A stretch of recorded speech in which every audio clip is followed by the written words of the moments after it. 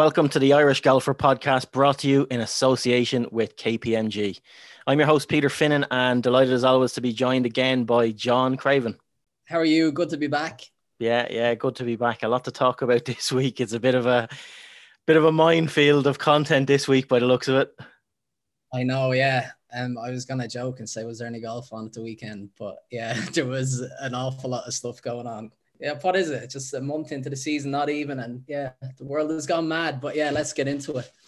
So what, like you can't start anyway in a week like this without just going straight into PGA Tour, Patrick Reed. Like, where do you start? I know. I think we should start off positively if you can, not to spin it. But like if it was anyone else, you'd be just lauding over how easily he won, how impressive it was. I have a few stats that I don't know if anyone follows Justin Ray Golf on Twitter, but he said over the past 30 years, so Reed wins by 5. He ranked on the week 63rd in greens in regulation. Over the past 30 years on the PGA Tour, only 0.7% of winners have ranked that or worse.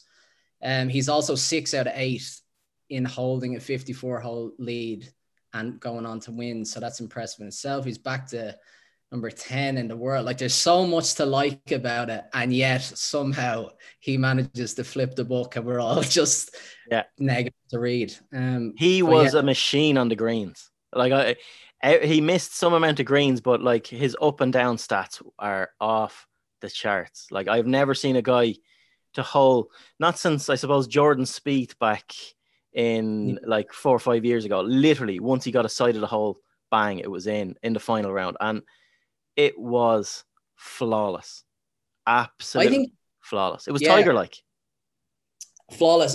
If John Hogan ever listens to this, he'll say there's no such thing as a flawless round of golf. So no, but to go on and win, like and we'll talk a little bit about the similarities I draw from both Europe and the States, looking at performances in the last round. So you have Paul Casey, unbelievably good win. Now, he made some mistakes in the final round, but he still got the job done by quite a lot. You look at Reed and what they've done. You look at the two guys playing with him. So Bob McIntyre, box seat in Europe, looking at how Paul Casey gets it over the line, and Victor Hovland looking at Patrick Reed. Such a lesson to those young guys on how to get the job done. Yeah, his short game is incredible. He's really interesting to watch. I saw a lot of people criticizing, like saying he's a boring golfer to look at on social media and stuff. Couldn't agree like at all with that. It's crazy. He doesn't hit it that long. He's tactically very good, picks apart a golf course. But the fact that, like he's missing most of the greens and still scoring the way he does, his wedge play is lethal. Putting's very strong. I would ask, like, does he need kind of that adversity to produce his best golf? Because he seems to. You reckon? Oh, I would 100%. And when we were talking before, I had it down like to something like a racehorse analogy, like Seabiscuit. Once the blinkers are on, that horse was unbeatable. And once Patrick Reed is poked, the shutters come down, tunnel vision, and he just wants to kill everyone around. He doesn't hear what's going on. He doesn't care.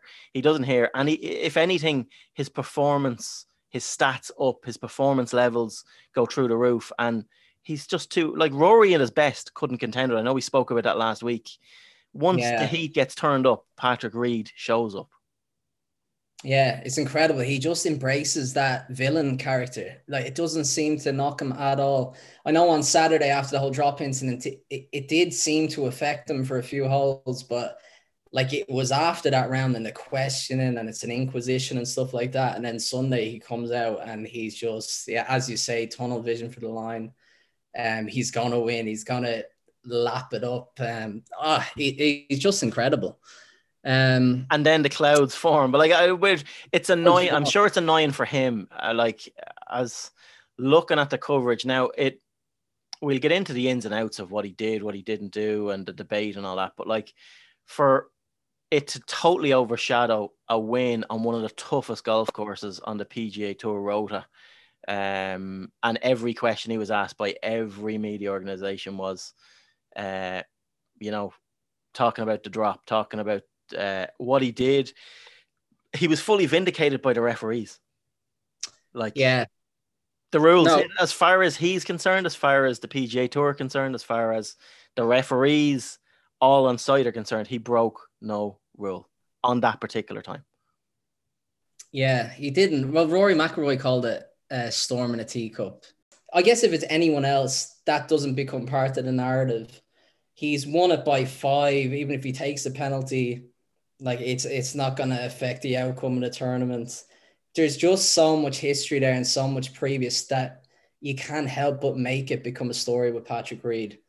I don't know what you thought of it, but it just seemed like as soon as he was approached the ball, he was asking, was it embedded? Did you see it bounce? Like before he's even got there and examined the lie.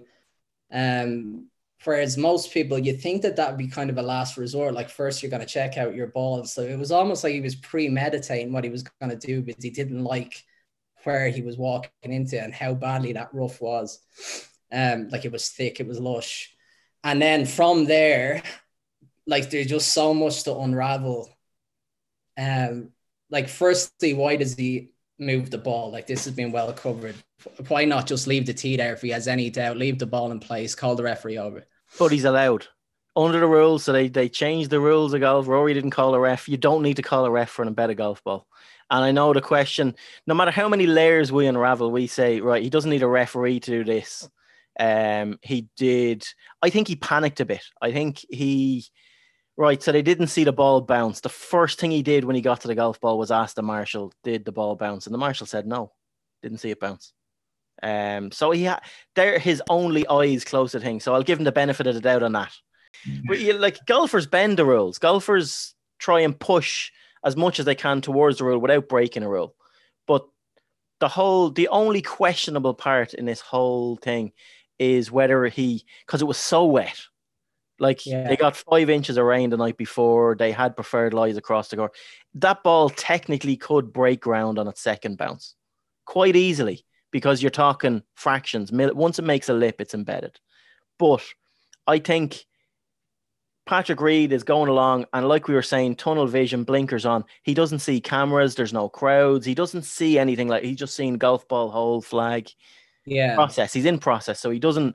And I think when he stopped and he bent down, marked it, lifted up, everything that he should be doing, and it puts it down. And then he realizes, okay, there's 2 cameras on me here. I better call a referee because he didn't want things to blow out of all proportion because he knows he's tired with that brush. And then the question of, did he put downward pressure on when he was lifting out? Did he push his finger into the hole? You have to take the man at his word. Now, I don't. I think that's where he goes wrong. Well, I don't think you can take him at his word because of his history. That the particular finger thing, like obviously the evidence is inconclusive, but there's a 10-second stretch of camera where it does look like there's a little lean forward. Like that, like really stood out to me as him just doing all he could to hide what had happened. I agree that maybe he did panic a little. Maybe he knows he's leading. He has all the attention on him, but it's just the way he goes about it compared to McIlroy, who was so convinced that he had an embedded ball that he didn't call a referee over. He's seen an embedded ball a million times. He moves on with pace of play, drops it probably a foot away from where the ball had embedded. Reed, I guess one of the unsavory things is how much of an advantage he got out of that situation by using the club length and getting the drop into a perfect lie, whereas he really should have been in the dirt. Like, I don't think that drop justified all the madness that went on online. I think from the players' point of view, when you look at some of the players' comment, I think they're more pissed off about the drop that he took a few holes later, greenside, when he took a wide stance with a sprinkler there to get himself out of a bad lie, gets his drop, calls the referee, gets his drop, drops it, and then proceeds to play the shot with like half the width of a stance. So he has fabricated his playing conditions and how he was going to play that shot. Now, I know he's a different shot to play when he drops it on a different surface, but still, again, you're pushing it's the moral boundaries of the rules is what he's pushing. Yeah. And he seems quite comfortable with that. Yeah, and I agree with that. You have seen I've seen Dustin Johnson do that. Like players that know the rules do use them to their advantage plenty of times. I think the issue with Reed, and you're saying like you have to give him benefit of doubt, is that there are so many passing discretions. Like people will say, move on, he won the tournament, that's it. The PGA Tour will want everyone to move on and forget about it because they want to protect their brand. They're never going to come out critical against one of their own players.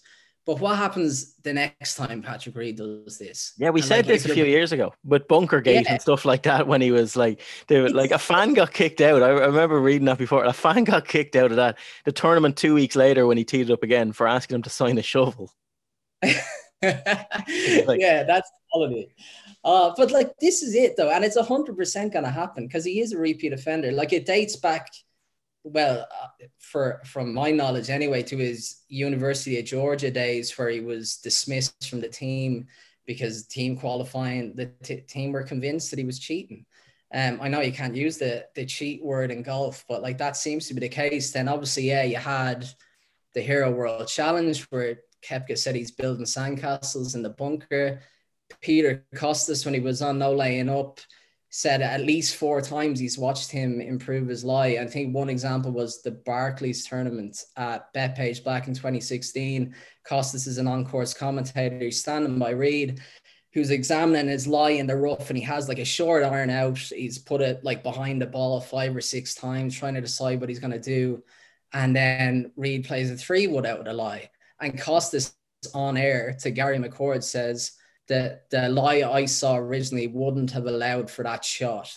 And McCord goes quiet because he's basically been called out on live TV. yeah. And that's the man. Like I think Patrick Reed is a pretty nasty guy. And what really frustrates me about him is that he is so good, and he proved how good he was on Sunday. He doesn't need to do it. Like, why He do doesn't. it? But it's, why have referees if you're not going to govern? Why have rules if you're not going to stick to them? It's the PGA Tour's responsibility to take care of this, not Patrick Reed, I don't think. Because he hasn't broken the rules outright. He has stood as close to breaking the rules as you can. And he's made some questionable decisions, but it's for them to punish him. And time again, all these things we name out, they look at the same footage we do and they come out and they vindicate him. So he's vindicated by his employers.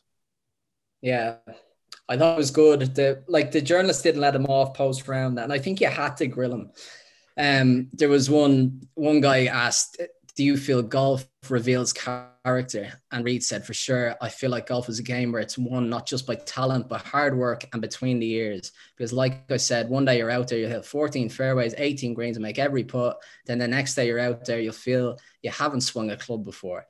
It's how you're able to handle it mentally and figure out a way to get it done." And so the journalist obviously hasn't got his answer there. Reed's just waffling. Yeah.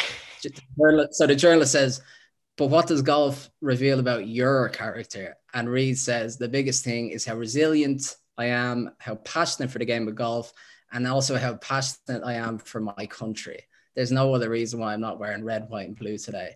Like, all you want is the Team America World Police music to come on in the background. Can you imagine that? Like, what does golf say about your character? Oh, Jesus, it's great to be Irish. Like, it's mental stuff. That's mad. Yeah, yeah, I guess, yeah, we do have to just move on. But he's some man.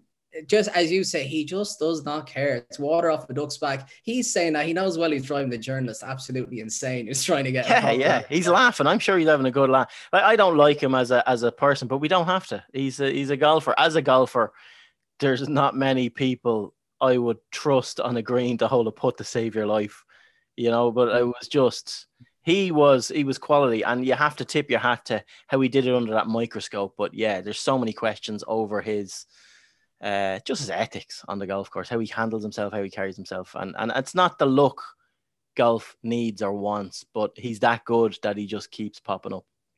Yeah, exactly. I think it's important to differentiate. Like, we can drop this now, but just with McIlroy's drop, there obviously are similarities there. I think McIlroy's got the benefit of the doubt based on his reputation. McIlroy himself said it was definitely in its own pitch mark. He felt no need to call over a referee. Asked Rory Sabatini, who had a plug ball the hole before. Yeah. And moves on with it. Rory said, it's the worst thing in golf to be labeled as someone that tries to get away with something or labeled a cheater. That's just not how you want your reputation to be. Even going back to PGA Championship at Harding Park last year, I got relief because someone stepped on my ball, but I didn't feel it was right because the lie that I had was way worse than the lie that I had been given. So I gave myself a worse lie just to be fair to the field and the tournament in general. I've never tried to get away with anything out here. I think I said it at the time, in golf, you'd rather be on the wrong side of the rules than the right side of them, because that's just what our game's about. Our game is about integrity and it's about doing the right thing. I always try to do the right thing, and hopefully people see that. I feel like I have a reputation of that, and I agree. Yeah, no, I agree with that. You can't knock him. Like, but I just think, yeah, there's been an overreaction to it, and there will be again. It's not the last time we'll get a rules infringement with Patrick Reed. I just think, yeah, he's won. He's dodged a bullet by not being penalised for his actions. But there's nothing really they could penalise him for. So, yeah. Okay, let's leave it there. I say everyone's probably sick to death hearing about Patrick Reed. Yeah, well done. But everyone has their own opinions. That's the other thing on Patrick, just to end on a positive note for him, is US Open's going back to the South Course in June, and you'd have to say, like, he should be one of the favourites now after the way he played it there. Has all the hallmarks for US Open, I reckon. Yeah, the only one thing I'd say is when the golf course is faster, which is going to be for the US Open, and the greens, around the greens, when that rough is really like they have a summer of growth, I don't think he'll have anywhere close to the same up and down stats if he misses greens on that level and misses fairways like he did this week. So yeah, but yeah, he will be thereabouts, obviously. But yeah, I couldn't see him. Captain America, US Open. I wouldn't rule it out. But stop. More Team America, World Police. Right. Anyway, but the other thing that stuck out in that tournament, definitely Victor Hovland. He just looks so comfortable up there. He made a few mistakes. I think the 14th hole, he double bogeyed it both days, just took him totally out of the tournament when he was really in the mix. But he is the real deal. He looks brilliant, and he looks probably a nail down to make it into Harrington's team come September. Which, like, looking at that tournament, like, you had Jon Rahm going well, obviously Casey winning in Dubai. Like, I know there's a lot of depth in America, but there is so much depth in Europe ahead of September this year. Like, Padraig's going to have a tough time in his hands, depending on who plays themselves in to get their 3 picks. I know we want to talk about that eventually, but will we move on to Dubai? Yeah, no, we'll get into that. Like, Harrington's part of the Dubai. We talk about Ryder Cup, or we talk about guys up there. Like, his back garden has a lot to answer for. That's all I'll say. Like, he finished tied 6th. It's his best finish in 2 years since, I think, September 2018. It's 7 cuts in a row he's made. It's his best run of cuts made since 2012, and a second top 10 since coming out after a 6-month lockdown. Like, yeah, it's crazy. As a 49-year-old guy competing with all these young guys, he is just so determined. Yeah, well, he banked 77 grand for that result, bringing his European Tour career earnings to just shy of 27 million. So he's done well for himself. He's also moved 64 places up in the world to 244, which is his highest ranking in a year and a half or something like that. It's interesting that I don't know, was it on the Saturday that he said it, but unless he's contending for a tournament this year, he's going to be pretty happy just to go to the Champions Tour. Like, he's not on the tour anymore to make up the numbers. He wants to compete. He believes he can compete. He's going to Phoenix, where his record isn't great this week. But he's going there to win. He thinks he's going to win this week. He really thinks. The one stat that stuck out for me with Harrington this week is going into the final round, all that pressure. Like, Shane Lowry started on the same score as him, and Shane had an awful day on Sunday. It was a tough, like, we got to see a few putts and stuff like that, but nothing went right for him. But nobody ahead of Harrington shot a better score than him. Yeah. Oh, he was in, like, he was really feeling on the Sunday. It wasn't a Saturday, this interview, because he had a feeling that if he could post 64 or something, that the leaders would really struggle to kick on. And he was right for the most part, apart from Casey. like everyone did struggle. He said that the greens were like US Open greens. He didn't have a lot of confidence putting on them, but like he still hold his fair share. It's brilliant to see. Yeah, you're right. Like his backyard garden drills, like he's obviously gotten as much out of them as we have watching them. He looks so sharp. One thing I'd say, you were talking about the greens. The greens looked awful in Dubai on the TV. They looked horrendous. It's like they painted the sand. Yeah, they weren't true. There was a few putts that were tracking that just out of nowhere would like just jink left or whatever. And just Padraig reckoned that they putted better than they looked, but there were a lot of lads like Lowry, as you said, that really struggled. Lowry, I saw a stat, he's 93rd in putts per round so far this year, averaging just under 29, like 28.98. So yeah, it's not good. Bit of a worry for him. I know you talked about his Strixon new driver and that he was saying that he's still trying to fall in love with it. Yeah.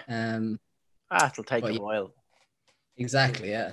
But the positives on, again, we were saying Paul Casey, cracking win, like just really, he just took the place apart again. Didn't make too many mistakes, made a few, but there was no one really putting the pressure on him. Bob McIntyre got himself to where he wanted to be and just fell away sort of around the turn, had 3 or 4 bogeys in a row and just fell off the pace and couldn't really get it going again, you know. But McIntyre is an exciting one to watch. Yeah, another one for the Ryder Cup. Harrington that was talking about him on Saturday. I think he played with him earlier in the week and just loves his spirit, loves his fight.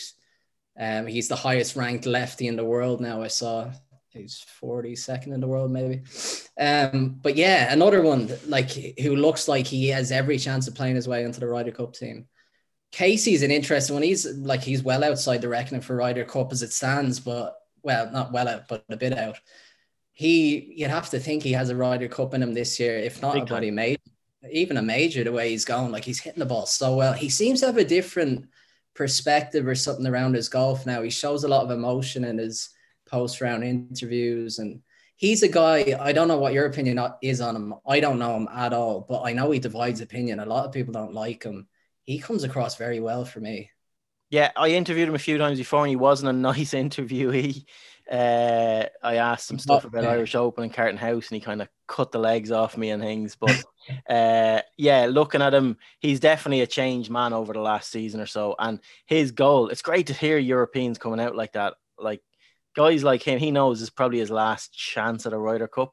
And I think he's gonna automatically qualify. He looks such a classy player. And it's the dilemma that Harrington has. I suppose when I was on a call earlier on in the week with Harrington and asked him about sort of Ryder Cup stuff. I'll play a little bit of a clip in it there on just the different qualification processes and how I suppose the year extra is going to be just that step too far for some of the older guys. It's questionable, like, I wouldn't so much put Casey in there, but like a Sergio, Lee Westwood, GMAC, guys like that, they're either going to qualify, or Justin Rose as well. Like, one or two of them may qualify. If not, most of them will be on the plane and going there as part of his backroom staff as an assistant captain. That's right. I would take one name off that list. He pretty much said to Nick Doherty on Saturday after his round that Garcia is going to the Ryder Cup. Like, I couldn't imagine a Ryder Cup without Sergio as a player. Not background. So I reckon if Garcia doesn't play his way in, which I reckon he will anyway, he'll be a guaranteed pick. But Patrick's hands will be tied very quick when it comes to picks. Like, there's lads thinking that, like, if Lowry doesn't make it automatically, he'll get a pick. Like, it's not going to work that way. No chance. Lowry won't get picked unless something. I don't think he will anyway. Like, you can't. It's like a manager picking his son to play football. So the way when he's managing the team or whatever. Like, it'll be very tough for him to pick Lowry. And if Lowry makes it, it'll have to be on merit. Yeah, exactly. And like, if it is a pick that backfires, they'll be like shouting about modern day nepotism. It won't work. But, like, yeah, no, it's great position to be in. Like, it's every captain's dream. You'd think, like, normally these teams kind of pick themselves. This year, you'd hope it won't. And I guess, like, the flip side, not to go back to Patrick Reed, but he's 100% going to play his way on. Absolute nightmare, though. Surely. Like, he's the most divisive man in the dressing room. He'll be a great man to get your singles point, but who do you pair him with? Yeah. No, that's Uh, it. Like it's like it's one thing that I like. This is the what we'll play is the dynamic of the difference in both camps and how Stricker's approach and Harrington's approach. So like Harrington could have had as many as 8 picks if he wanted. Now yeah. Stricker's gone with 6 picks. Now the headache that will cause him, I think it's more hassle than it's worth having to pick so many. So here's Harrington just talking about that sort of dilemma, I suppose he has about it, and why he's went with 3 picks. I did have a choice in how many wild cards I had, and I didn't want any more than 3. I believe players should be given the right to qualify. Those ones who qualify deserve to be there. I think that's why we're good in Europe, because of the system. We give everybody a chance. We give, it shouldn't be exclusive that it's only limited to those who are supposedly the best players. It gives, you got to give the rookies a chance to qualify. You got to give them a fair crack at the whip. Everybody who's on the European tour who's eligible feels like, hey, I have a chance of making this team. And that's very important for the morale of the team, that everybody feels they're part of it. And giving me 6 picks, while it would have given me a hell of a headache, I just don't think it would. I don't think it would help the morale of the team. When you have a lot of options, at one stage you were talking about 8 options. If you have 8 picks, and the more picks you have, the more people who think they can make it. So if you have 8 picks and you have 24 guys in contention, that's 730,000 distinct teams you can come up with. That is going to cause, everybody's going to second guess that. Whereas if you've got 3 picks and, maybe 5 people in contention, I think that's 20 different outcomes you can come up with. So there's not as many doubters, second guessing, and you don't want any doubt when you come to your team. You don't want somebody in the team thinking that I should have picked somebody else who would have made a good partner for them or something like that. You want to narrow down that. My 3 picks are to build on the 9 players who qualify. That's exactly it. I'm not interested in picking the 10th, 11th and 12th best player. I'm interested in picking 3 players who complement in foursomes and 4-ball and in attitude what the other 9 players who qualified are. So yeah, he's pretty clear on, the older guys are going to make up the dynamic of the team, and he's just waiting to see who plays their way in and who doesn't, and then bring them with him as assistant captains. Yeah, trust Harrington to come out with an equation from Good Will Hunting with his 77,000 different variety teams. 170,000. It was 170, Jesus. There's so many lads outside that team at the minute that you'd hope, Sergio Rose, Molinari, Martin Keimer is another one who's really playing his way into form, and he's only 36. This is going to be a long one. It'll be right down to the wire stuff, and it'll be hard to know who's going to make it. But I think whatever the team, it's going to be strong. So I suppose we'll wrap up looking back and things. I suppose we're going to look at, with this week coming up, we've the Saudi Invitational coming up as well. We might as well have a quick chat on, I suppose, a lead into that and what we think this week will play out now. This is probably going to be as political and divisive of a chat as the Patrick Reed discussion, but yeah, stop. And most people say politics and sports shouldn't mix, but sometimes, you're burying your head in the sand if you're just going to deny what's going on in the background. Nobody told Jack Nicklaus that. Politics, I know. Sport, he's actually going to design a course out in Saudi as well, I seen during the week. I can't believe it. Yeah, just doubling down on his Trump endorsement with designing the golf course in Saudi. I think on a positive note, Saudi is probably going to be the only tournament whose crowd numbers won't be affected by COVID restrictions because nobody goes there anyway. But apart from that, yeah, I'm totally in the camp of I don't think the tour should be going to Saudi. I don't think that the tour shouldn't be probably ethically going to a lot of places that plays golf. I don't know as much about those places as I do about Saudi. Saudi's a relatively new tournament. It's only started in 2018. I think the tour have stepped into enough murky waters without adding this one to their roster.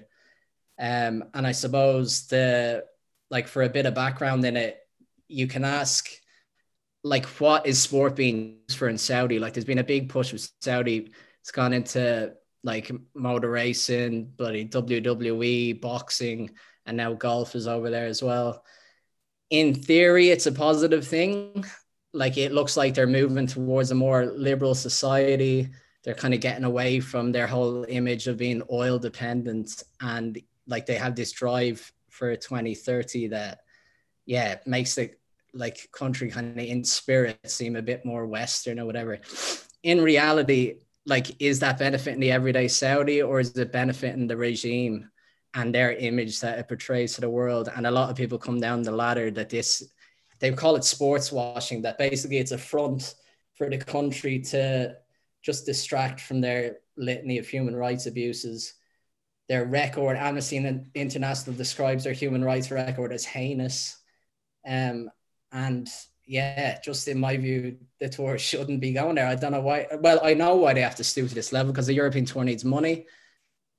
Saudi has a lot of it, and that's the reason that they're going to this event for the last couple of years. It really is. Watching last night, to bring it back, I watched the documentary on the BBC, and I really would equate the whole Daniel Kinahan legacy story to Saudi Arabia. Like, it's exactly the same principle of trying to buy your way into like sports and into legitimacy, and it just doesn't wash.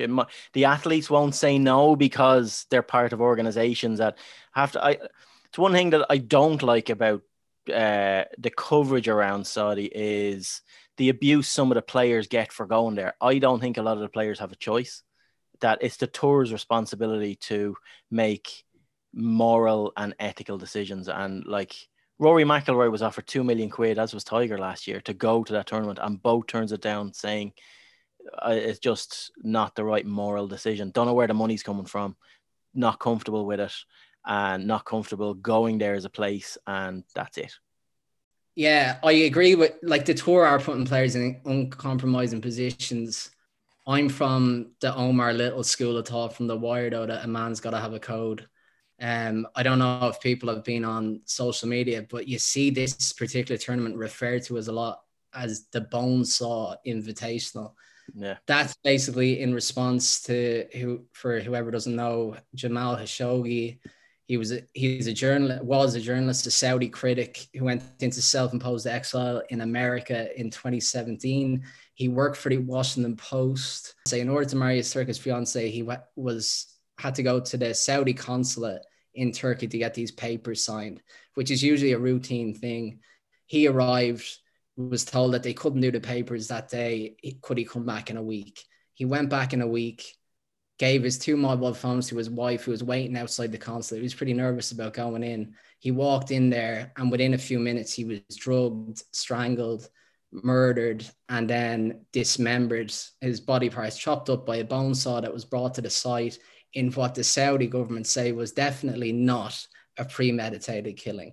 For anyone thinking, so like, Saudi is an absolute monarchy, Mohammed bin Salman. Anyway, that's kind of the background to it.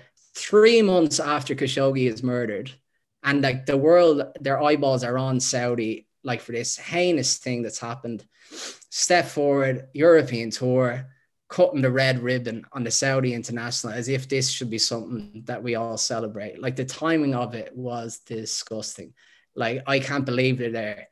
McIlroy, as you said, turned it down. Paul Casey, who won last week, originally gave it a miss. He said, there are a lot of places in the world that I've played and continue to go, which you could question some human rights violations that governments have committed. I thought I'd sit this one out. Interestingly, this year, Casey had a change of heart. He said, I believe sport has the power to affect change. I've listened to Saudi's commitment to this and their vision for the future. It is always better to include rather than exclude when eliciting change. Thus, I hope my participation makes a difference. This really gets me, like, the idea that the European tour are going over there to develop and grow the game of golf in Saudi. The people in Saudi that try to affect change are Saudis, and anyone who tries, they're dead. If you're trying to affect change, you're dead. Exactly. The ones that are doing it, like, who actually know what's going on in their country, they're trying to, like, they're either murdered or they're jailed and detained. Like, there's no freedom of speech whatsoever in Saudi. I don't want to harp on too long, but like just an example of that, like the ladies European tour has gone over there as well. Women were granted permission to drive there recently, which everyone was like, oh, look at Saudi, aren't they great? Not only do they host golf tournaments, but they let women drive. And yet you have the ladies European tour giving out about gender imbalance in golf and pay. And like the hypocrisy is unbelievable. Like talk about just closing your eyes to whatever narrative you want to believe. But yeah, it just, I don't know why we're there. Simple as that. But it boils back, you know, a lot of players, like I'd say Paul Casey, we were talking about his Ryder Cup, you know, his drive to make that team. He's looking at Ryder Cup points and he's going, well, I'm out this far already. Why not just take a short trip down here and play this? It's a golf tournament. It's their job. The tour have done this, not the players. And I wouldn't fault any players for going there. I know you probably have different opinions on that, but I just think that, say, if Lowry didn't go, he's at a bit of a disadvantage Ryder Cup points wise, especially after the first two events he's after having already, you know, with not making too many points and inroads into where he wants to be. So yeah, it's a tough one. I think I get the point about Lowry, and McIlroy is obviously in the privileged position that he can play wherever he likes. Doesn't make a difference. You have Paul Dunne going there. Cormac Sharp got invites this week and they haven't had a game of golf in months. Like they do need starts.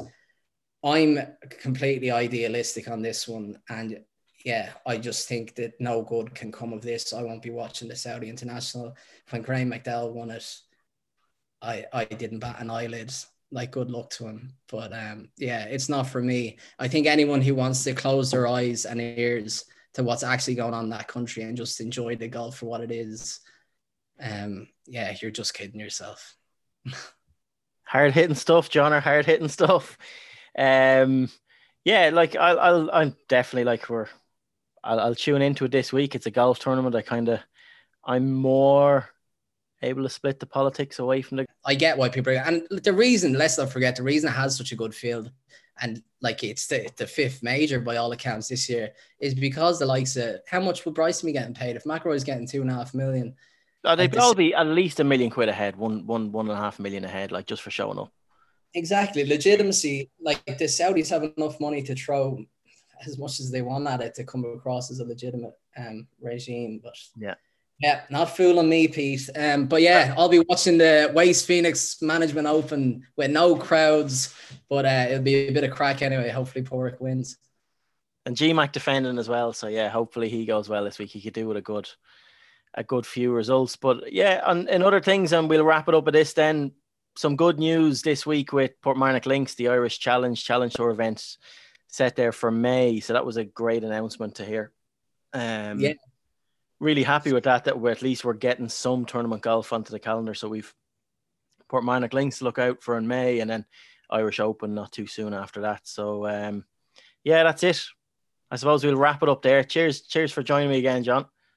Thanks, Pete. Sorry it was a bit political this week, but yeah, the crack will resume next week when Saudi's in the rearview mirror. No problem at all. And again, to everyone, cheers for joining in. Cheers for listening. Irish Golfer events actually launched this week, so if you want to check out our website, and our season starts we've 16 open events scheduled for this year. So if you have a go in you, which I think we all have, to book a bit of golf, it doesn't kick off till May bank holiday weekend at the K Club. Looking forward to that, and we will catch you next week. Again, cheers for listening. Thanks.